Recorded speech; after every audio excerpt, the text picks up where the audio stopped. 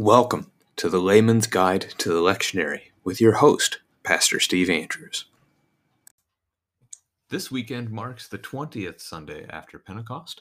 It is the 24th proper, if you go by the proper numbers, and we are looking at our Old Testament reading from Isaiah chapter 45, verses 1 through 7, our epistle from 1 Thessalonians chapter 1, 1 through 10, and then our gospel text is Matthew chapter 22, verses 15 through 22.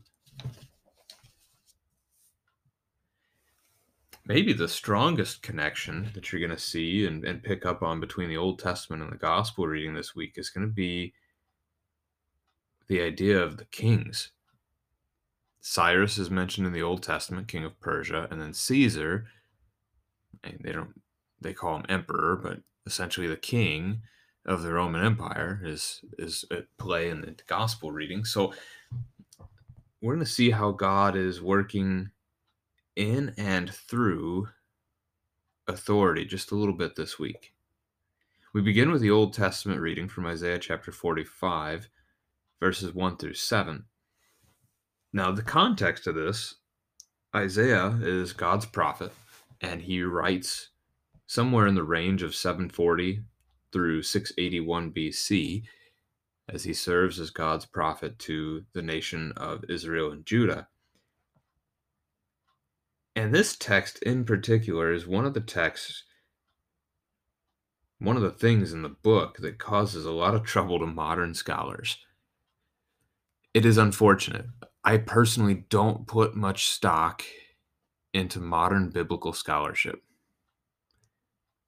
I mean, it's really sad, but most of the stuff that you would pick up on the shelf, if you're trying to find a commentary, if you're trying to find something that will help you study God's word, most of the people writing that stuff today don't really believe it's God's word. And so they look at Isaiah, they look at him prophesying about a man who's not even born yet and calling him by name, and they say that no man could have done this. Isaiah could not have prophesied this, could not have possibly known this. So this book must have been written, or at least this part of this book must have been written by someone else later and stuck back in. It seems like the dominant view, unfortunately, of Christian scholarship today. So that's why I don't put much stock in what I find. You got to study God's word. Find good resources. If you're looking for them, let me know. I'm happy to help. But trust. Trust in the Lord. He is faithful, and his word is a gift to us that points us to Jesus. So if you can't trust in something as simple as God being able to tell what happens next, your ability to trust in Jesus as your Savior is, well, thrown out the window. So we begin. Let's look at our text. We're just going to take the whole text here for this one. Thus says Yahweh to his anointed, to Cyrus, whose right hand I have grasped, to subdue nations before him, and to loose the belts of kings, to open doors before him that gates may not be closed. I will go before you and level the exalted places. I will break in pieces the doors of bronze and cut through the bars of iron. I will give you the treasures of darkness and the hoards and secret places, that you may know that it is I, Yahweh, the God of Israel, who call you by your name. For the sake of my servant Jacob and Israel my chosen, I call you by your name. I name you, though you do not know me. I am Yahweh, and there is no other. Besides me there is no God. I equip you, though you do not know me, that people may know from the rising of the sun and from the west that there is none besides me. I am Yahweh, and there is no other. I form light and create darkness. I make well-being and create calamity. I am Yahweh, who does all these things. So again, Cyrus does not become king of Persia until 559 BC. That's over 100 years after Isaiah has already been dead. And Cyrus will reign through 530, so a good 29 years would be the length of his ministry and service in that role. Now, God, verse 1 here, says to his anointed. We remember the Old Testament word anoint means to pour oil on someone, but it's also to set them apart for a very specific function. We see three types of people anointed in the Old Testament: prophets, priests, and kings. Cyrus is going to serve one of those roles. He is going to be a king. And more specifically, with the way all this works historically, he is king of Israel, when you think about it. So to kind of go through it here, how this looks, God's people formed a nation. They became the people of Israel as they came up out of the land of Egypt around 1400 BC. And they grow in the promised land, and they thrive in that place. But then they turn to kings. They reject God as their king. They turn to their own kings. He gives them Saul. Saul is replaced because of faithlessness by David. David then by his son Solomon. Solomon's son Rehoboam. Rehoboam's foolishness loses most of the kingdom. It splits. And the northern 10 tribes leave, following a man named Jeroboam, and only Judah and Benjamin continue to follow Rehoboam. So you've got Israel to the north now, Judah to the south are the names of these two new nations.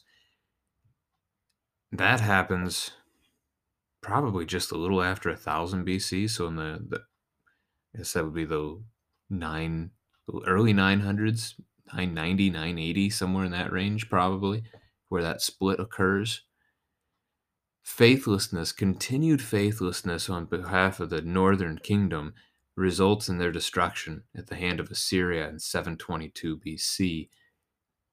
God then judges Assyria for their faithlessness and sends Babylon to do it. So God uses Assyria to defeat Israel.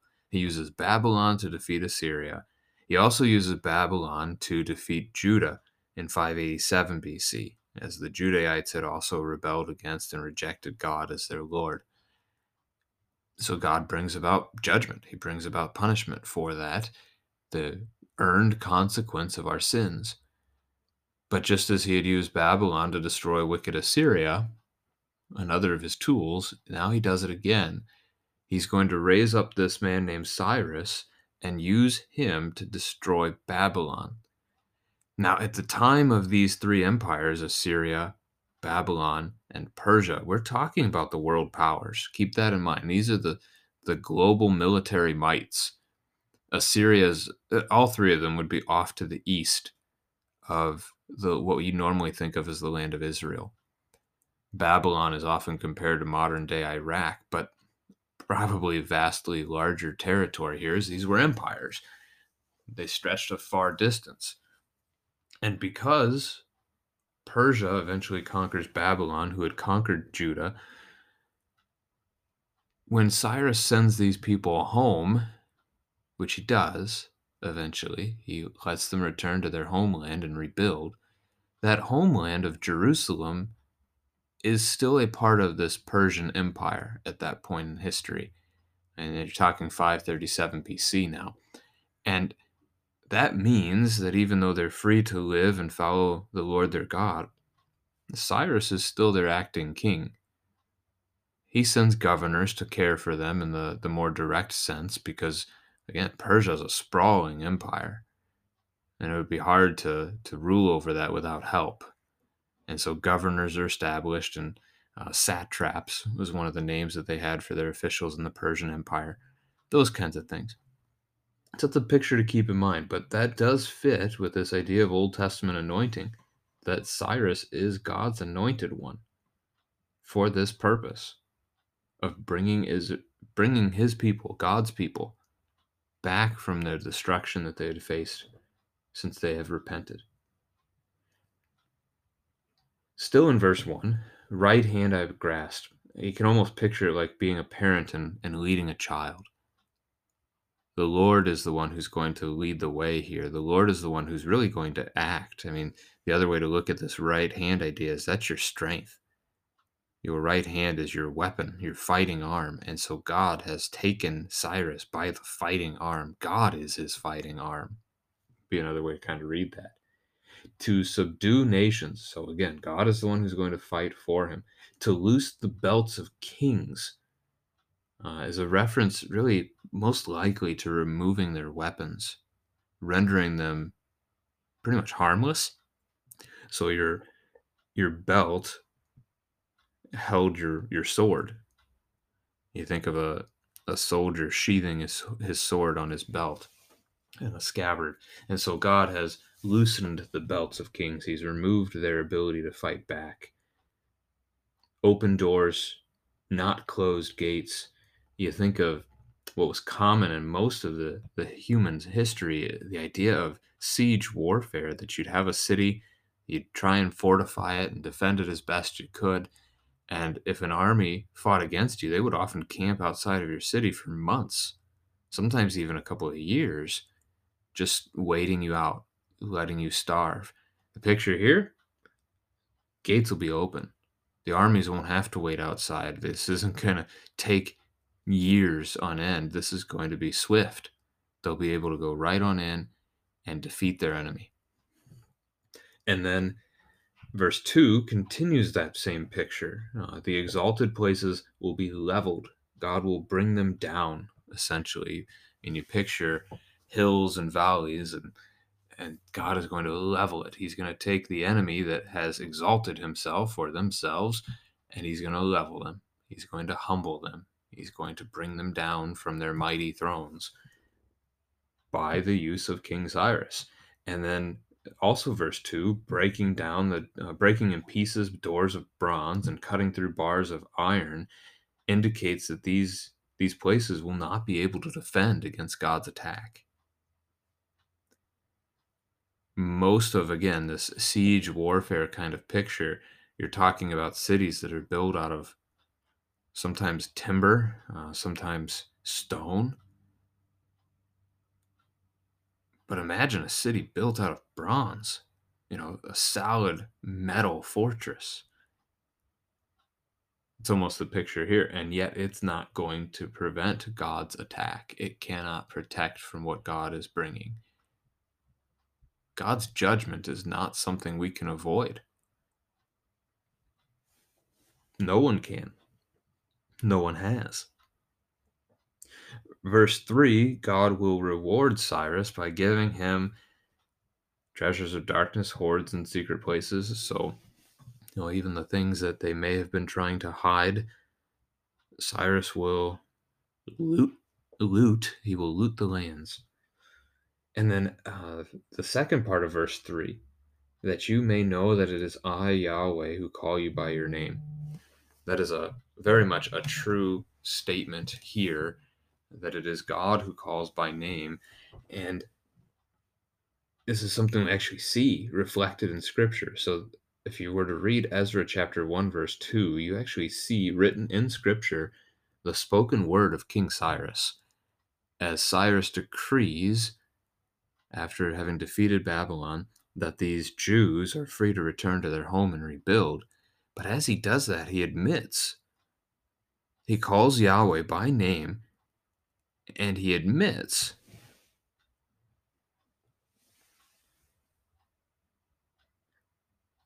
that God has given him all the kingdoms of the earth.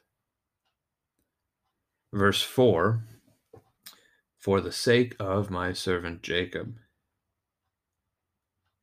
Cyrus is being raised up in order to serve God and God's people. God is going to do this. Well, you're seeing multiple reasons now. He's doing this for Cyrus, so Cyrus will know Yahweh. He's doing this for his own people, so that they will know that Yahweh is there for them. And then verse 4, I call you by your name. I name you, though you do not know me. This could be a reference simply to the idea here that Cyrus is not born. It is impossible for Cyrus at this point to know God, and yet God already knows him and already knows the plans that he has for him. The other way to read this is to consider "you do not know me" as a reference to unbelief. That one's possible. If you're just going by the words of Scripture, it looks like Cyrus comes to faith. And he calls Yahweh by name in Ezra chapter 1, which is great to see a worldly king do. But then again, we have a piece of archaeological evidence from, I think it was unearthed in the 19th century, called the Cyrus Cylinder, and it has Cyrus's recordings of some of his military conquests and what happened in the aftermath, which is a really great archaeological piece. I mean, it tells us that what we see in Scripture is true, that Cyrus had a practice of, when he conquered a land, taking any captives that lived there and sending them home, and even helping them to reestablish and rebuild their homes. So that gives weight. It's always neat to find external evidence of Scripture. Unfortunately, on the Cyrus Cylinder, which seems to be dated pretty late in his reign as king, Cyrus does talk about the Babylonian god by the name, I believe Marduk is the name that shows up. So if it's like what we see in the rest of the book of Ezra with Darius and Artaxerxes, the future kings of Persia, they just lump Yahweh in as another one of many gods. They just fit him into their polytheistic worldview. It seems like that's probably the case for Cyrus as well. It would be great if I'm wrong, and when we get to paradise, we meet Cyrus or any of those kings. Uh, I mean, that's the Christian view, really. We want everybody to be in paradise. God does not want anyone to die, but sent his son Jesus for all people. Verse 5, there is no other God besides Yahweh. I mean, that's a common Old Testament theme, really even New Testament theme too, although you don't see the divine name in the New Testament as Yahweh any longer. You only see the divine name Jesus. So a bit of a shift in terms of how we talk about our God. But at the same time, we continue to talk about him by what he has done for us. Jesus means he saves, and so we talk about what he has done whenever we call him by his name. Yahweh means he is, and so it gives you the opportunity to reflect on who God is and what he's done for you. I equip you, though you do not know me. This is especially true for Cyrus as God is preparing him for this specific task, the role that he has anointed him for to begin with. But it's also true of everyone. Whatever you have has been given to you by the Lord, whether it's a physical belonging, you think of your house or your clothing or your car, those things are gifts of the Lord that he has given to you. But also your skills and your interests, your personalities, he has given you all of those as well. And we use all of those things in service to the Lord and for the good of his kingdom. Verse 6. So we saw back in verse 3 that part of this is so that Cyrus will know Yahweh. Verse 4, so that the Israelites, God's own people, will see him working for them. And now in verse 6, that people may know from the rising of the sun and from the west. So the sun rises in the east, sets in the west. There is none besides me. God's deeds, God's work through Cyrus the king, will be so that all of creation knows Yahweh, knows who he is, knows his strength, knows what he can do, and knows what he will do. And that's the goal of all of this, is that God will care for his people. And so God's wondrous working through even the foreign nations is for the goal, we would call it evangelism, that people would come to have faith in him. I mean, we see this even going back to the plagues. In Exodus chapter 7, verse 5, we are actually told why the plagues happen. That it is so that the Egyptians will come to know that he is Yahweh. God desires not the death of the wicked, but that the wicked would turn from their evil ways and live. From the prophet Ezekiel. Now, verse 7 is one that probably causes some grief, some struggles for Christians today, because it attributes everything to God. I form light, create darkness. I make well-being, create calamity. I am Yahweh who does all these things. In our nice little ideas about who God is, we often try to limit him. We often try to look at just the comforting parts of who God is. I mean, even think of pictures of Jesus, right? When you see pictures of Jesus, how is he portrayed? We see him with a soft face, usually with a smile on his face, acting and dealing kindly with people. Or you get the shepherd Jesus, and so you've got him carrying the little sheep over his shoulders. He just looks so gentle, like you could just go hug the guy. But is that how Jesus always was? Do we not have to wrestle with the idea of a Jesus who knows the seriousness of our sins, in fact, even came to die because of how serious our sins were? Do we not have to wrestle with the Jesus who turned over the tables of the money changers in the temple during Holy Week? Do we not have to deal with the Jesus who gets angry with the Pharisees because they try to trap him time and time again? Do we not have to deal with the Jesus who shows frustration with his disciples because they continuously just don't understand? And so here in the Old Testament too, there are these things that we hear about God that just don't fit that comfortable picture we have. And this is one of them. God is the one who forms the light and creates the darkness. He is the one who makes well-being and creates calamity. All things are done by God. It may not be a verse that we are able to wrap our minds around fully. It may cause us some struggles. But God is God. He is above us. His ways are higher than our ways. His thoughts higher than our thoughts. And sometimes we as people just need to let the Creator be the Creator. The illustration he uses in the book of Isaiah a couple of times is the potter and the clay. We are the clay. I mean, you think of a potter using a spinning wheel and making a pot. The pot cannot speak to its potter and tell them how to do it. The pot is just acted upon, created, given a purpose. God is the potter. He has created us. He has given us purpose. He has cared for us and continues to do so. We just do what the Lord gives us to do, and we trust in him above all things. Now, our epistle reading comes from Paul's writing to the church in Thessalonica. So this is 1 Thessalonians chapter 1, verses 1 through 10. Paul, Silvanus, and Timothy, to the church of the Thessalonians in God the Father and the Lord Jesus Christ. Grace to you and peace. I'm going to stop right there just for a moment. That's the introduction, really, to the whole letter. It's the greetings that you would put at the start of a letter.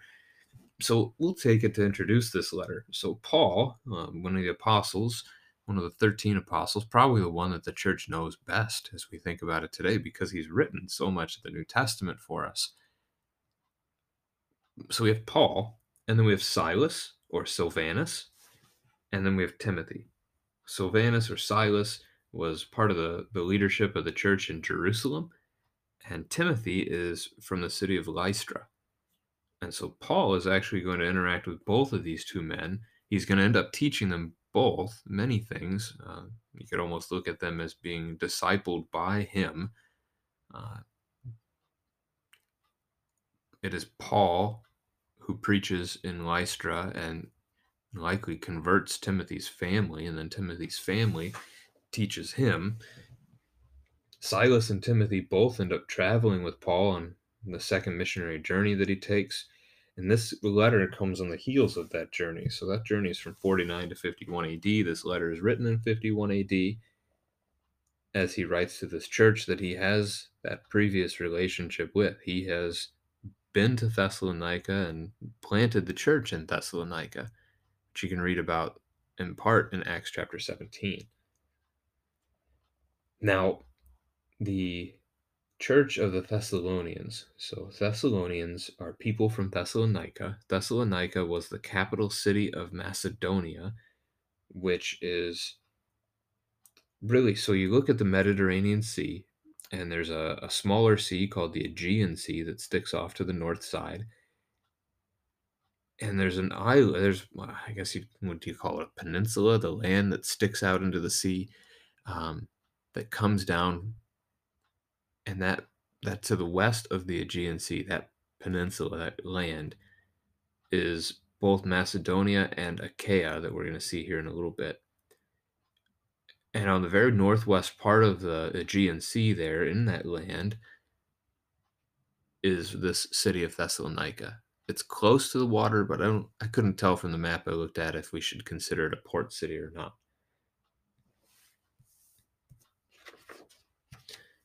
Paul extends from God the Father and our Lord Jesus Christ grace and peace to these Christian brothers and sisters. Now, this is a common greeting, and you'll see it from time to time as you read through the New Testament, certainly. We can use it to greet one another, really, if we wanted to. But let's actually look at the words. Let's take a moment and reflect on this. It's the kind of language I think we probably normally take for granted because it shows up at basically the start of each epistle. What is grace? When I teach the confirmation students or the kids in the congregation um, about this grace idea, grace and mercy are often confused or confusing for the Christian. And I heard it a long time ago, a helpful way to keep grace and mercy separate in your mind.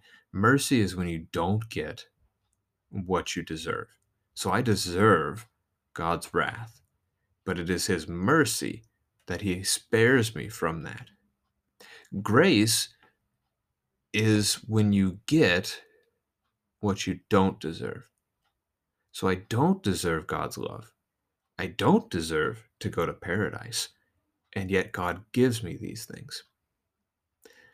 You can see how closely related they are, but I'm hoping that helps you to wrap your mind a little bit around these biblical words that show up so frequently. I found it to be a helpful way to at least share that in part with those who are seeking to learn more about God's word. So, grace to you, the gifts of God that he has for you, gifts of life, forgiveness, paradise, the things that we have in Jesus through his word and through his sacrament. Paul is wishing those gifts of God upon the Thessalonian people. That's a kind way to greet someone. God's grace be with you. Could be a way we might say it to each other today. And then you have peace. And you might be familiar with this common greeting from Jesus as he meets his disciples post-resurrection. Peace be with you. My peace I give to you. We often have a troublesome time identifying peace as well. I think most people today probably think of peace and they think of almost maybe a state of mind. They're not anxious, they're not worried, they're not stressed out over work, they're just at rest. Peace.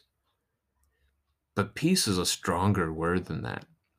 Instead, probably a good way to consider this would be like a treaty, a peace treaty, signed between two nations that have been at war with each other, fighting one another. The peace of God is that we are now reconciled to him. That you, as a wicked and rebellious sinner who had despised God and, had you had the opportunity, would have spit in his face. And I say that of myself as well. We deserved nothing but God's wrath. We wanted it, really, for ourselves. We wanted to live life our way and be our own gods. We were at war with God. And so this peace idea is that reconciliation that we have in Jesus Christ. You have been reconciled. You have been saved. Your sins have been forgiven. There is no longer a giant chasm that separates you from your Creator. That's a bit of a stronger picture for this word peace than just that state of mind that says, okay, I'm not stressed out right now. This is a wholeness, a restoration of you to the Creator, the Lord of all things, the one who both makes, what was it? How was it phrased? Who makes well-being and creates calamity. You have peace with him, not war. You're no longer fighting against him, and he's not going to judge you with his wrath. You have peace. So really a profound greeting when we stop to unpack words that we normally take for granted and I think just read over. All right, we'll take the rest of the text together, verses 2 through 10. We give thanks to God always for all of you, constantly mentioning you in our prayers, remembering before our God and Father your work of faith and labor of love and steadfastness of hope in our Lord Jesus Christ. For we know, brothers loved by God, that he has chosen you, because our gospel came to you not only in word, but also in power and in the Holy Spirit, and with full conviction. You know what kind of men we proved to be among you for your sake, and you became imitators of us and of the Lord, for you received the word in much affliction with the joy of the Holy Spirit, so that you became an example to all the believers in Macedonia and Achaia. For not only has the word of the Lord sounded forth from you in Macedonia and Achaia, but your faith in God has gone forth everywhere, so that we need not say anything. For they themselves report concerning us the kind of reception we had among you, and how you turned to God from idols to serve the living and true God, and to wait for his Son from heaven, whom he raised from the dead, Jesus, who delivers us from the wrath to come. There's a lot here in this. Well, I guess it's a bit of a longer paragraph. Paul's good at that. He likes run-on sentences in particular. Greek translation for students is usually pretty tough with Paul. But he begins this section, really the letter, by saying that he is thankful. And we, so not just Paul, but those that travel with him, including Timothy and Silas that he's already introduced here, they give thanks for these faithful brothers. They are rejoicing that God's kingdom includes these people too. And they take them to the Lord in prayer. So they might be praying for the Lord's strength, provision, encouragement, help in continuing to do what they're already doing. This is a very favorful writing here. Paul is complimentary of them compared to other letters where he speaks more harshly. Here he's speaking very, in a way that is very encouraging and speaks highly of this group of people. So he remembers three things in prayer: your work of faith, labor of love, and steadfastness of hope in our Lord Jesus Christ. You might pick up on these three words: faith, hope, and love, but the greatest of these is love, from the end of chapter 12 and the beginning of chapter 13 in Paul's letter to the church in Corinth. So these are more words that we could dig into if we want to. So faith is trusting in the Lord. So it is by faith that the Thessalonian people are serving God, and their labors are of love. So love is caring for someone else, and so they are serving the people around them. They are caring for them. They are sharing the gospel with them, and then a steadfastness. Something that is steadfast is immovable. Um, you think of strength here. You think of someone who cannot be shaken out of their position or faith. And so their steadfastness is in hope that is in Jesus. So why are they able to trust in God as they work? Why are they able to love their neighbor and serve their neighbor? Because they know Christ, and they know what they have in the promises of Christ. They are forgiven. They have that peace and that grace that we were talking about before. Verse 4, God has chosen you. You could take that to have a conversation about the idea that we don't choose God. We don't choose to believe in him or follow him, but rather he does choose us. He brings us to repent. He brings us to faith. That conversation could be included in this. But I think another connection you want to make here, and probably what is closer to what Paul is getting at, is what we heard about Cyrus at the beginning of our Old Testament reading. God had chosen Cyrus. God has appointed Cyrus, anointed Cyrus for a task. So God has chosen this people to be part of his family and to serve him in his kingdom. He is working through them for the sake of the gospel. Verse 5, the gospel came to them, yes, in word. They heard the gospel proclaimed, but also in power, which is going to be a reference to miracles. So they got to see the miracles of the apostles. And then also the Holy Spirit. It is the Holy Spirit, again, who creates faith and causes us to repent in the first place. They are now, they receive the gospel with full conviction because the Holy Spirit convicted them. The Holy Spirit convinced them um, and gave them this faith that they have. Now, also, verse 5, you know what kind of men we proved to be among you for your sake. A couple of things here. The first, well, it all goes together. So this is part of both Paul and Peter when you're reading the New Testament, and Jesus as well. But Paul and Peter's epistles are going to again and again lift up before you this idea that we are not to live our lives for ourselves, but for the sake of the people around us. Why can Peter talk so highly of suffering? Because in your suffering, when it looks like everything should be lost and everything should be despair and you should just lose all hope, your enemy, the one who is afflicting you, the one who is hurting you, will notice that that's not the case. They'll notice that you still stand. They'll notice that you still have hope and you still have joy, and it won't make a lick of sense to them. And it gives you the opportunity to share with them that hope that is in you. In other words, to share the gospel, to tell them of what Christ has done for you and has also done for them. So we don't live for our sake.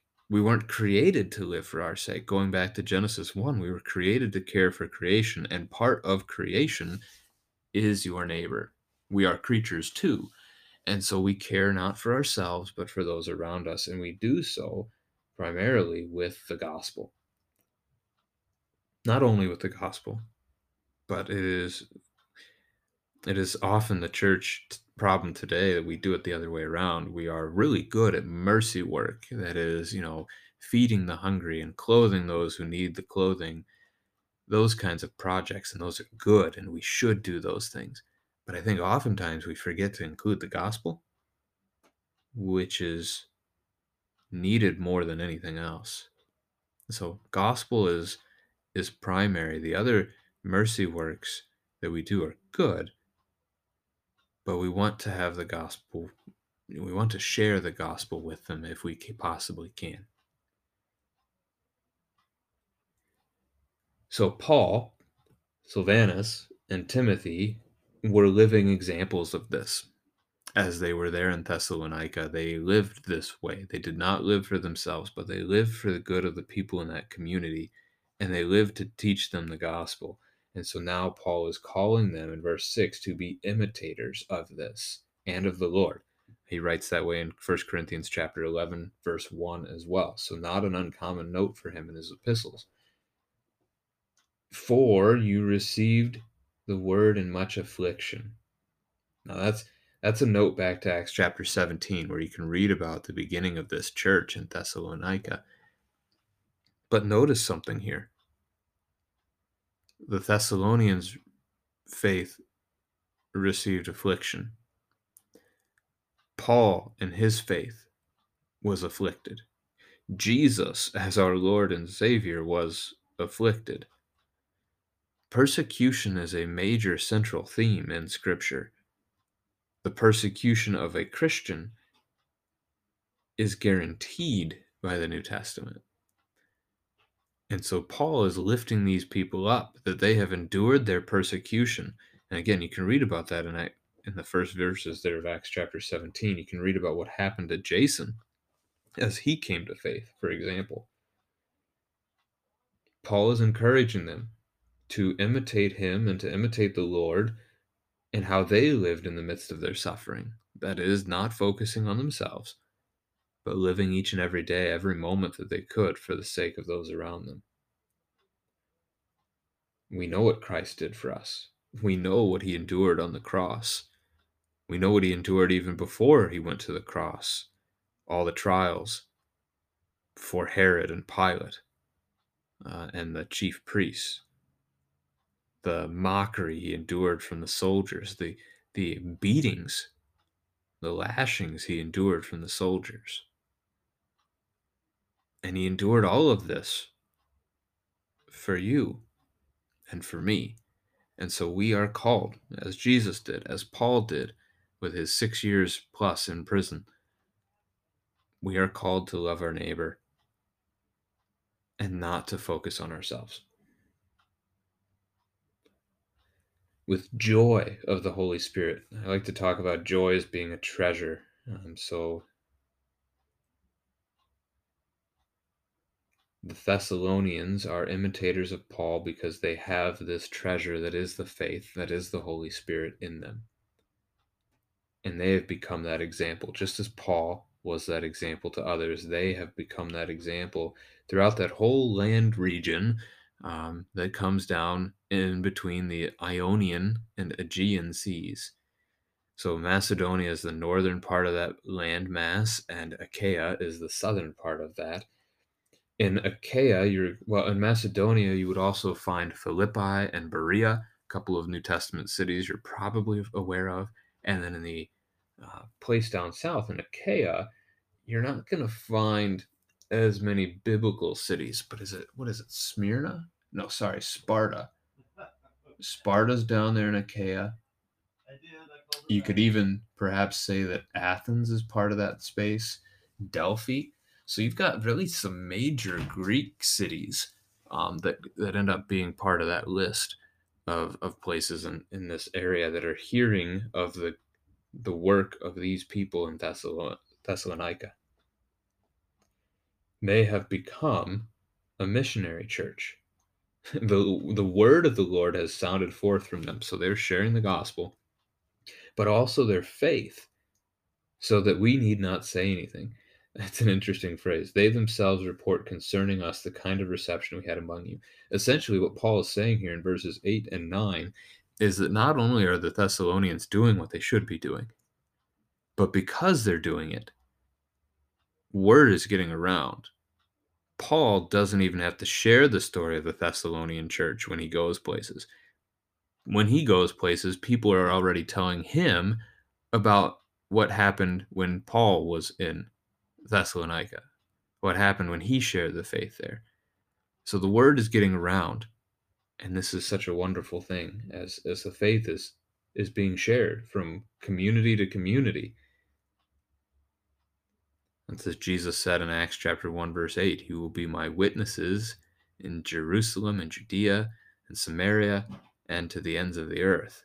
Well, the gospel is going out to the ends of the earth. How they repented, how they turned to God from their idols, and now they serve the living and true God. Verse 10, they are waiting for his Son from heaven. This is an important theme in this letter. 1 Thessalonians chapter 4 in particular is quite known among Christian churches and taught among Christian churches, especially those who like to hold to um, premillennial or dispensational ideas about the end times. We don't have that chapter today. That's a few weeks away. So we're going to sit on this one for a little bit. 1 Thessalonians chapter 4 is our text for the 23rd Sunday after Pentecost. So hold those questions for 3 weeks. Even send me your questions if you want to, and we can address them in the show coming up. But for now, simply noting God has raised Jesus from the dead, the Jesus who delivers us from the wrath to come. So judgment day and hell that we so deserve, Jesus has saved us. He has spared us from those things by his death and by his resurrection. We are forgiven, we have peace with God, and we get to live forever. And so we wait. We wait in hope. That brings us to our gospel reading today, Matthew chapter 22, verses 15 through 22. Now, the context for this one before we read it, and it's just a paragraph, so we're going to leave it at that. But the context here, you are in the middle of Holy Week now. Likely here we'd be saying that we're on Tuesday, as the events that are unfolding. Chapter 21 brings you into Holy Week with Palm Sunday. Monday, Jesus curses the fig tree. Tuesday and Wednesday end up being fairly quiet days, kind of in terms of events that occur on those days. But as you normally talk about what occurs on Tuesday and Wednesday, the only thing we really usually end up saying about Jesus is that he taught in the temple. So he was spending most of that time teaching. Sometimes I jokingly call it with people Teaching Tuesday. I think the official name in Holy Week for it is Holy Tuesday. So you've got Palm Sunday, Fig Monday, Holy Tuesday. You've got Spy Wednesday, Maundy Thursday, Good Friday, Holy Saturday, and then Easter Sunday. So Teaching Tuesday, that's what he was up to most of that day. Now, it also immediately follows the parable of the wedding feast. So Jesus was just speaking to the crowd. He was teaching them this idea that those whom God had originally invited to his paradise have rejected that. That was the Jewish people of old, and you can include the Pharisees in that. They were the ones first invited. This is the New Testament idea that the gospel is first for the Jew and then for the Gentile. So in the parable, you have the rejection of the first group. They will not come. In fact, they even beat and kill those that God sent to them to invite them. And so instead, God brings judgment upon them and then sends the disciples out into the streets to gather anyone that will come, to invite all people to this wedding feast. And the hall ends up full. So that's the Gentile connection there for us. So that's the previous parable. It's only half of it. There's the other side of it too, about the guy that gets in afterward, but not necessary for our conversation now, because he's very similar to those who first rejected, in that he is also not following Christ. He's not following the Savior. So now we're going to hear about the Pharisees and what happens next. Verses 15 to 22 of Matthew chapter 22. Then the Pharisees went and plotted how to entangle him in his words. And they sent their disciples to him along with the Herodians, saying, Teacher, we know that you are true and teach the way of God truthfully, and you do not care about anyone's opinion, for you are not swayed by appearances. Tell us then what you think. Is it lawful to pay taxes to Caesar or not? But Jesus, aware of their malice, said, Why put me to the test, you hypocrites? Show me the coin for the tax. And they brought him a denarius. And Jesus said to them, Whose likeness and inscription is this? They said, Caesar's. Then he said to them, Therefore render to Caesar the things that are Caesar's, and to God the things that are God's. When they heard it, they marveled, and they left him and went away. This is not the first time in Holy Week that we have seen Jesus and the Pharisees clashing with one another. In fact, at the end of chapter 21, the Pharisees have already determined that Jesus is speaking against them, and they want to destroy him. They want to get rid of him, but they fear the crowds, and so they stop. They don't act. And so what we see here in verse 15 is the Pharisees' attempt to get Jesus to destroy himself. Essentially, we can't touch him, but if we can turn the people against him or the government against him, then the problem will be taken care of for us. That's the goal of this trap. They're baiting him into this position where one of those two groups of people will harshly turn against him. We'll talk about that when we get down to the trap question in a little bit. So the Pharisees send their students. A disciple is a learner. Disciple in Greek is mathetes, which means it comes from the Greek verb to learn. And so if you are a disciple, it means you are a learner. And we are all disciples of someone or something, usually many someones or somethings. I'm a disciple of the things that I like to watch on TV. If you follow the same news channel over and over again, you are a disciple of that news channel. We are called to be disciples of Jesus. We might extend it just a little further and say we are disciples of our parents in a biblical sense. That's about as far as you would want to push it. But we allow ourselves to be discipled by so many worldly influences outside of that. Now, we are also to make disciples. So I just heard somebody the other day asking or sharing a helpful question for Christians to encourage us. Who are you discipling? Interesting to think about. Anyway, this disciple idea here showing up in the text. The Pharisees have a group of younger men that they are discipling. They are training another generation of Pharisees to take over for them and to be leaders of the Jewish church in the years to come. Now, not just the Pharisees' disciples, but also the Herodians. So the Herodians are a group of Jewish people who support Herod's rule and who support the Roman rule over Judah and Jerusalem. So you've got two different groups, and they're working together against Jesus here. So they come before Jesus, and they lie. I mean, they outright lie. They say, "We know that you are true and teach the way of God truthfully." What's interesting about that is they're actually right, and yet it's still a lie because they don't believe it, right? Again, they're there to trap him. They don't believe the things that they're saying. It's a facade, it's a fake. But the words are true. Jesus is true, and he does teach the way of God truthfully. He's the only one who does. And then the next part, you do not care about anyone's opinion.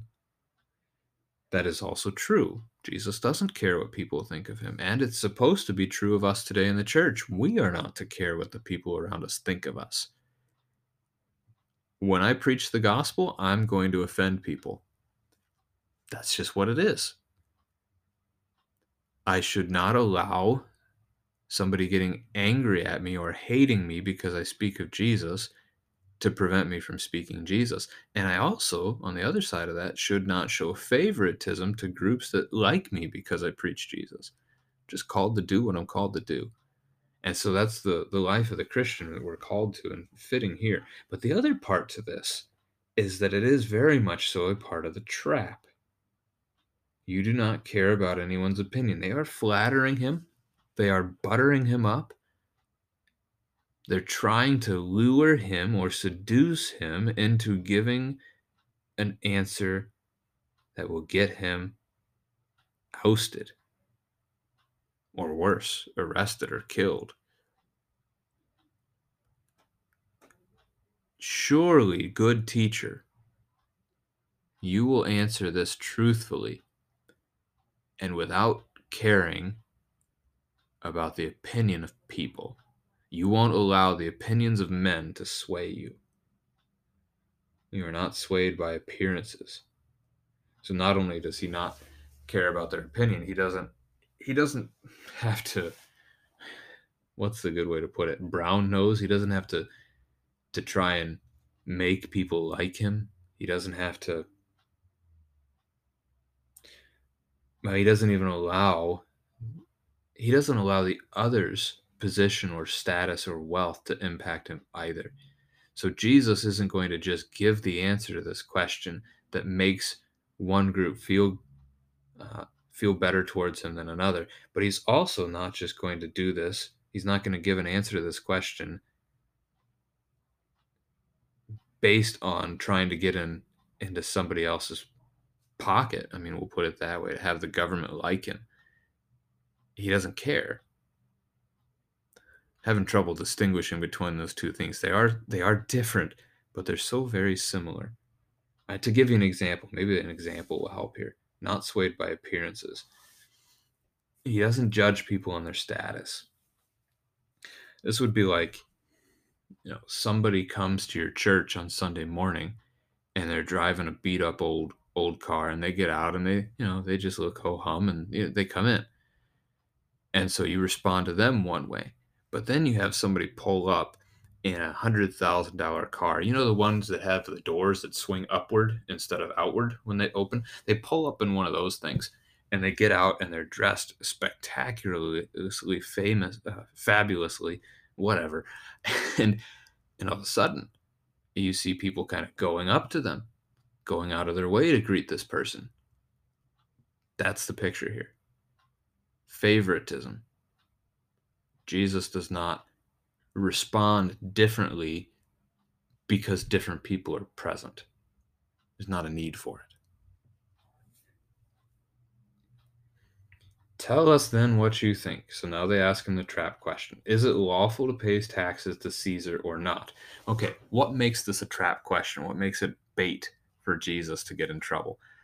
There are two answers to the question, right? I mean, in hindsight, you already know what Jesus is going to answer, and we've already read it today. But if you're an outsider to this, if you've never heard this text before, you would think Jesus has two answers. He could say, yes, it's lawful to pay taxes to Caesar, or he could say, no, we shouldn't be paying taxes to Caesar. What happens when he says either of those things? If he says, yes, we should pay taxes to Caesar, the people around him, the crowds that have loved him and adored him there in Jerusalem, they'll turn on him. They hate Rome. They feel like they're being oppressed by Rome. And to have Jesus side with Rome when the people believe he is the Messiah who has come to overthrow Rome, that's not going to work out too well. So if the Pharisees can get the crowds to turn against Jesus, then the Pharisees will be able, again, chapter 21, verse 46, they stopped because they were afraid of the crowds. Pharisees will be able to do to Jesus whatever they want to do, and the crowds won't care. But if he says, no, you shouldn't pay taxes to Caesar, Rome gets upset. Now the Pharisees don't have to worry about anything because here comes the Roman guard. The soldiers that are stationed in that place will arrest Jesus for inciting insurrection against the Roman Empire, for thwarting Caesar. So they think that they have very cleverly devised a question that Jesus cannot get out of. This isn't the first time that they've tried to trap him. It's not the last. Should be. They haven't learned just yet. Jesus sees right through it. He understands their bait. He understands their lies. Why put me to the test? A good question. I mean, why even bother? You've done it before. It hasn't done anything. Why are you doing it again? You hypocrites. Now, the Greek word hypocrite actually means, it's a reference to someone who wears a mask. So you wear a mask to hide who you really are. We might actually think of actors today, people who pretend to be something that they're not. These men were literally, well, not literally, they didn't actually have a physical mask on. They are metaphorically hypocrites in this sense. So, and this is what the word comes to mean for us. They are wearing masks. They are not showing their true selves. They are lying. They are pretending to be something that they aren't. They are not followers of Christ. They do not believe he speaks truly and that he speaks from God. They're pretending to. They're pretending to be part of the crowd that has come to adore Jesus. So Jesus responds, "Show me the coin for the tax." And they bring him one. They bring him a denarius, which is the Roman coin that essentially in their culture represented a day's pay. So you work a hard day of labor in the field, this is your pay for it. Or you spend a day in the bakery making bread, here's your pay for it. Whatever it may be. 1 day's labor, denarius. Whose likeness and inscription is this? So Jesus is now turning the question back on them. It is the likeness, by the way, of Tiberius Caesar, and the inscription reads, "Son of the divine Augustus." Just in case you were curious what a Roman coin at that time may have looked like. They responded, "Caesar's." So they answer rightly, truly, kind of. We're going to get back to that. Jesus said to them, "Therefore render to Caesar the things that are Caesar's, and to God the things that are God's." Very famous answer. You've heard it before. You know this response of Jesus. It is thought to be perhaps one of his wise statements that he makes. He gets out of their trap, all that kind of stuff. I mean, their response is they marvel. They can't believe it, and they leave.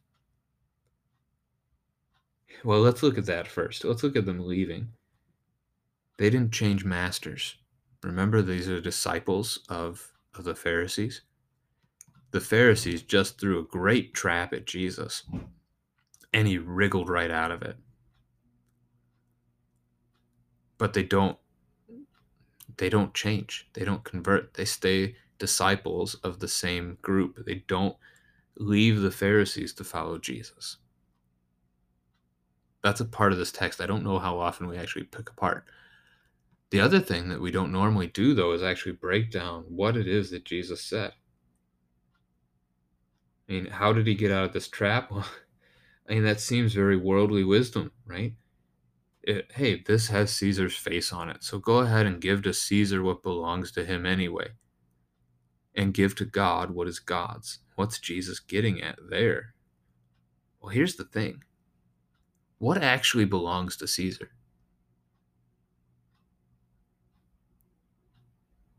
I'm leaving some silence there because the answer is nothing. When we take a step back and we actually think about it, everything belongs to God. Everything, the whole world belongs to the Lord. Cattle on 1,000 hills. Any governing authority we have in this world, including Caesar, is only there because God has given them that authority. And he can take it from them if he wants to. So what actually belongs to Caesar? Does the coin belong to Caesar? No, it does not. It belongs to God. That's an interesting way to actually break down this text. Now, we do take a step back. God has given us governing authorities. He has told us to obey them. So if our governing authority tells us to pay taxes, we pay taxes. Unfortunately, even if they tell us to pay 80% of our taxes, of our income to them as taxes, you'd be hard-pressed to make a biblical argument that says you don't do it. And it's not because of this text, not at all. Not in my mind, at least. This text is it's Jesus getting out of the trap for sure. But it also calls on us to acknowledge the truth, the reality, that everything belongs to God. And just as we were talking about in the First Thessalonians epistle text, that we should be living not for ourselves, but for the Lord and for our neighbor, really that comes down to what Jesus ends up saying here. Give to God the things that are God's. Everything that you have is a gift that he has entrusted to you, and we are to use those things in service to him. And we do that by loving those around us. So that's our theme, our messages for the week, our scripture passages to consider. I pray that this has been a blessing for you and that the Lord would be with you and your family.